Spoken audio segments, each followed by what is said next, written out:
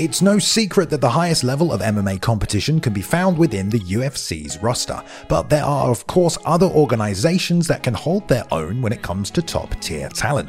It is undisputed, however, that when it comes to marketing a fight, the UFC are leaps and bounds above everybody else. The promotional packages they put together in order to sell us on a story or matchup are unparalleled, but they don't always give us the whole truth. There have been more than a few cases where the narratives spun by the UFC have been somewhat inaccurate, getting us to buy into an idea that more than likely won't come to fruition. As Nick Diaz put it, they sold us wolf tickets, and here are some examples. Hello, I'm Balian from MMA On Point, and here are 10 times the UFC sold us wolf tickets. Number 10. CM Punk. The concept of bringing a professional wrestler from the WWE over to compete in mixed martial arts, real fighting, is one that UFC fans are not unfamiliar with the arrival of Brock Lesnar heralding in an era of jacked white boys and frothing post-fight interviews. So when the UFC announced another WWE wrestler would be joining its ranks, we had no reason to not expect the same results, right? Well, enter former WWE champion CM Punk. And according to the UFC, based on the numerous promotional packages that highlighted his training, the top-level team in Rufus Sport, the constant reminders about his ability to handle large audiences and pressure, and his background in Kempo and BJJ with the Gracies, might I add, there certainly seemed to be enough to go on to expect that, hey, maybe CM Punk isn't gonna be as bad as we all think. At least that's the narrative the UFC sold us. Unfortunately, in reality, a 38-year-old man with 0 professional and 0 amateur MMA fights competing in the UFC looks about as good as you would expect. It turns out the evolution of Punk was more like a withering, as in his UFC debut to Mickey Gall, we saw nothing of what we were promised and instead witnessed a desperate flailing attempt at striking before he was taken down, ground and pounded, and submitted.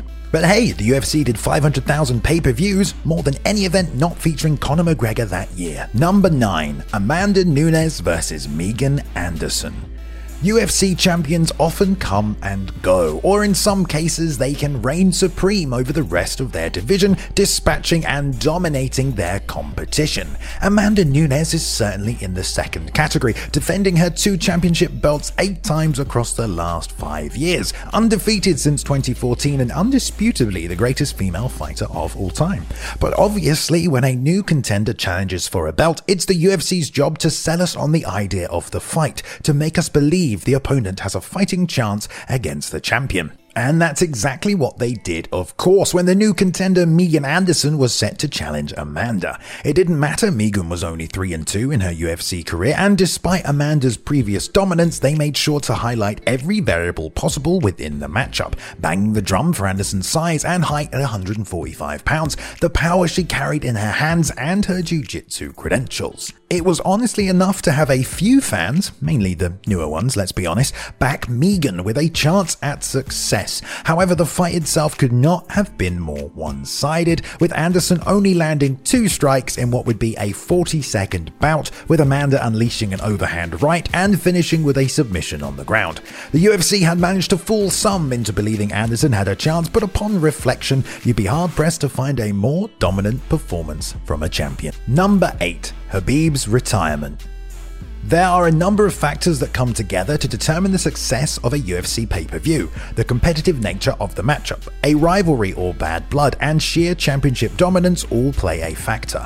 Luckily for Khabib Nurmagomedov, he had a little of all of these things during his time as a 155-pound champion, including being part of the best-selling event of all time against Conor McGregor, generating 2.4 million buys. So when he announced his retirement from the sport following the death of his father in 2020, it was no surprise the UFC did everything they could to convince him to stay. He had many potential matchups left, was still a young man in his MMA prime, and the sales generated by a McGregor rematch could potentially be the biggest event in UFC history.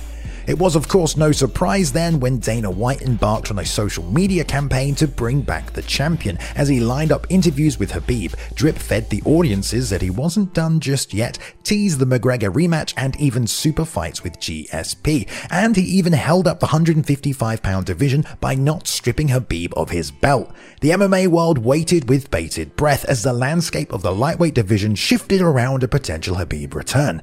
However, as it turned out, Khabib had shown no interest whatsoever in returning to competition. His stance hadn't moved an inch, despite what Dana had been telling us, and he was steadfast in his decision to remain retired. We all wasted 6 months of our lives speculating on a future that was never apparent, and finally, the division could move on. Number 7. Nate Diaz vs Donald Cerrone drama.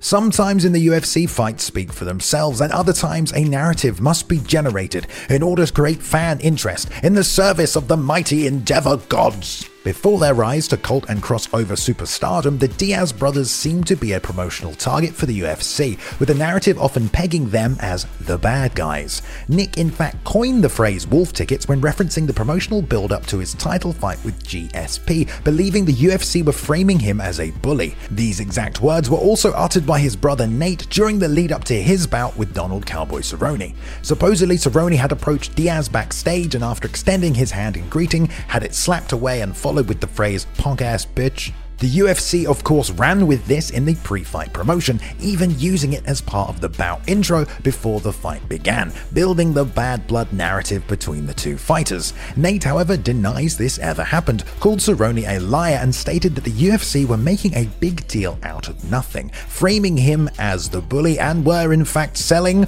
wolf tickets over a feud that didn't exist. Reality can be whatever I want. Regardless of whatever bad blood narrative the UFC created before the fight, it seemed to piss Nate off enough to flip Cerrone the middle fingers, all while unloading combinations on his face throughout the contest, so it's pretty hard to believe there wasn't some bad blood there anyway. Number 6. Tank Abbott's return. Back in the old UFC days, having a shaved head and a goatee automatically made you a better fighter, and when Tank Abbott started a trend of stretching people unconscious alongside his menacing demeanor, he quickly became an iconic figure of the UFC's early era. Abbott made his debut at UFC 6 in 1995 and would score 5 KOs and 8 wins before exiting the promotion to pursue professional wrestling 3 years later. But when he expressed an interest in returning to the octagon, the UFC fired up the promotional hype train around the iconic figure's re-entry into the UFC. And fire it up they did, with Abbott being billed as a UFC legend and one of the most dangerous strikers to ever grace the octagon, as well as someone from the old school UFC days who enjoyed fighting so much he was going to jail for it.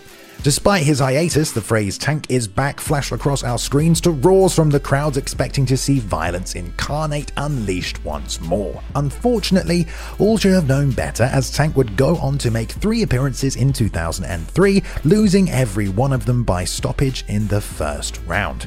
Fans couldn't believe the warrior the UFC had promised had not appeared, and instead in his place was a near 40-year-old 5-year removed cage fighter. Number 5. Jon Jones vs Chael Sonnen. At a certain point in his mixed martial arts career, Chael Sonnen seemed to have an ability to talk his way into anything. After dramatically losing his second title shot against Anderson Silva, the MMA world was surprised to hear that he wouldn't be thrust back into the UFC's ladder and have to forcibly climb his way back to the top. He would instead be given another title shot, this time up another weight class and against none other than Jon Jones. Now, there is a little bit more to the story than that. Jon Jones was scheduled to fight Dan Henderson at UFC 151. Dan got injured and Chael jumped at the chance to fill in on short notice. Notoriously, Jon, however, turned the fight down and the whole event was cancelled. So, an Ultimate Fighter season was created, and Jon told us that Dana White had let him know how excited the fans were for this matchup and the backstory behind it. Of course, Chael ran his shtick, claiming to be the best MMA wrestler in the world, a 2-time national champion, and could take down Jones anytime he wanted. The UFC lapped it all up and were banking on the storyline that Jones turned down the fight the first time and that Chael's ground game could pose problems for the champion. Despite the size, weight, skill, IQ, and range of techniques, Jon had at his advantage. So guess how the fight played out? Yeah, complete one-sided domination. John scored 3 takedowns, 4 minutes of top control, and pounded out Sonnen without breaking a sweat, although he did break a toe, and Chael only landed 6 strikes in the bout. Chael is a persuasive man, and when combined with the UFC hype train, it's no wonder we thought he had a shot. Number 4. Dana White vs. illegal streamers. The UFC pay-per-view events typically range from $50 to $100, depending on the star power present at the top of the bill. Unfortunately, however, not all fans of the sport are able to keep up with the pay-per-view model, and are often instead forced to dabble in online piracy to satisfy their violent urges. This of course means visiting some illegal online streams where the fights can be watched for free. Free, you say? Now that's a word that has often rubied up the face of Uncle Dana and sent steam shooting from his ears. So Dana decided to embark on a campaign to shut down these illegal streamers, stating at the UFC 257 press conference that he was on a mission and that he'd got one, daring the streamer to go live that night because him and the UFC legal team would be ready and waiting like Elmer J. Fudd outside of a rabbit hole. Of course, we all know that it's going to take more than eliminating one streamer to shut down ye olde Pirate Bay, but Dana was clearly using it as a scare tactic to deter anyone else from taking part in illegal activity. Apparently it worked, as at UFC 258 he stated the streamer didn't go live and broadcast the event. A small victory, I'm sure. Regardless, cracking down on the illegal streams is no small task, and although I'm sure Dana White and the team are finding ways to do this, I don't think many in the MMA community believe him when he says, "That's fucking illegal." Number 3. Daniel Cormier vs. Patrick Cummins. When an opponent falls out, it can often be a scramble to find a short-notice replacement, especially one that is around the same skill level, or more importantly, one who can sell the fight. If you didn't know, Daniel Cormier made his UFC debut in the heavyweight division, coming off the back of winning the Strikeforce Heavyweight Grand Prix and then winning 2 fights in the UFC before deciding that 205 would make a better home for him. Unfortunately, his scheduled opponent Rashad Evans pulled out of the fight and the UFC were desperate for a replacement. They found Patrick Cummins. Sure, he was only 3-0 professionally and had never fought inside the UFC, but more importantly, there was some bad blood between himself and Cormier, or at least that's what Cummins tried to create. The UFC pre-fight build-up focused on how he had made DC cry during wrestling training for the Olympics, and that Cummins broke him every time they stepped onto the mats. Suddenly, the intrigue behind this matchup with an unknown UFC prospect grew, as DC had looked nothing but dominant up until that point. This, alongside the weight cut questions, piqued fans' interest. The UFC had done a great job creating enough variables for our eyes to be drawn to the contest. What actually happened though should have been pretty obvious, as the 13-0 Daniel Cormier ran through Cummins in just 1 minute, TKOing him with ease, with Patrick only landing 8 strikes. Damn it UFC, you did it again! We ignored all the logic in front of us and suspended our belief at the painfully obvious notion that DC was just that good. Number 2. Ben Askren's UFC career. Certain victories ascend fighters to new levels, whether that is competitively or commercially, and we've used Jorge Masvidal's 5-second KO of Askren to expand and explain this and many other points across this channel's videos.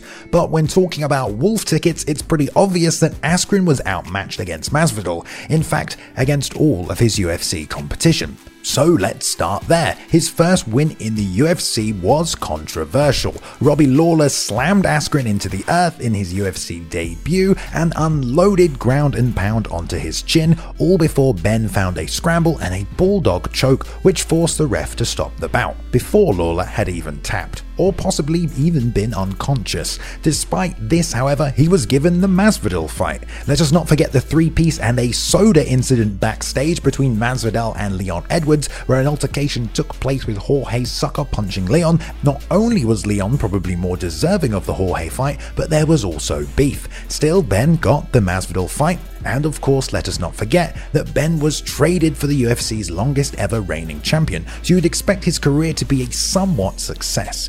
Unfortunately, this didn't go as planned, and despite all this, the UFC announced, hyped, and got us all invested in a bout with Jorge Masvidal. What happened? Well, 5 seconds later it was over, and it's no doubt that Ben's UFC career was oversold to us all, as he failed to live up to fan expectation time and time again. We still bought those fights though. Number 1. Gracie vs. Hughes. Following the first ever UFC event and the attempt to discover what was the ultimate martial art to trump all others, one thing was clear. Brazilian Jiu-Jitsu was the shit. And who was the man championing its rise? None other than Royce Gracie, of course, who went 11-0 across the first 4 UFC events. Flash forward 12 years later, yes, I said 12 years, and Matt Hughes is a dominant UFC champion. Clearly the struggle to find him competition is real, and so the UFC decide to bring back the original legend himself and give him a crack at the champion. Yes, I know how crazy that sounds, 12 years of evolution in the sport, not to mention the age of Gracie, but nonetheless the fight was made, and Gracie was marketed as the original UFC champion, Jiu-Jitsu master in a bout against a wrestler. Dana even did a special announcement live from inside the octagon, calling the bout a mega fight and Royce Gracie the greatest fighter to ever step into the octagon. Of course he had a chance, right? Wrong. In what is quite possibly the most one-sided championship fight of all time, Hughes destroyed the aging former champion, connecting on the feet, taking him down, almost snapping his arm with a Kimura before flattening him out and unloading ground and pound. The UFC had billed the contest as a matchup between 2 of the greatest to ever do it, a mega fight for the ages to decide the welterweight GOAT. In reality, it was a one-sided beatdown, and it didn't look like Gracie belonged in there for a second with the current champion. Smells like wolf tickets to me. A big shout out to Luke Taylor for editing this video. You can find him and some of his amazing artwork on Twitter at cool2me_.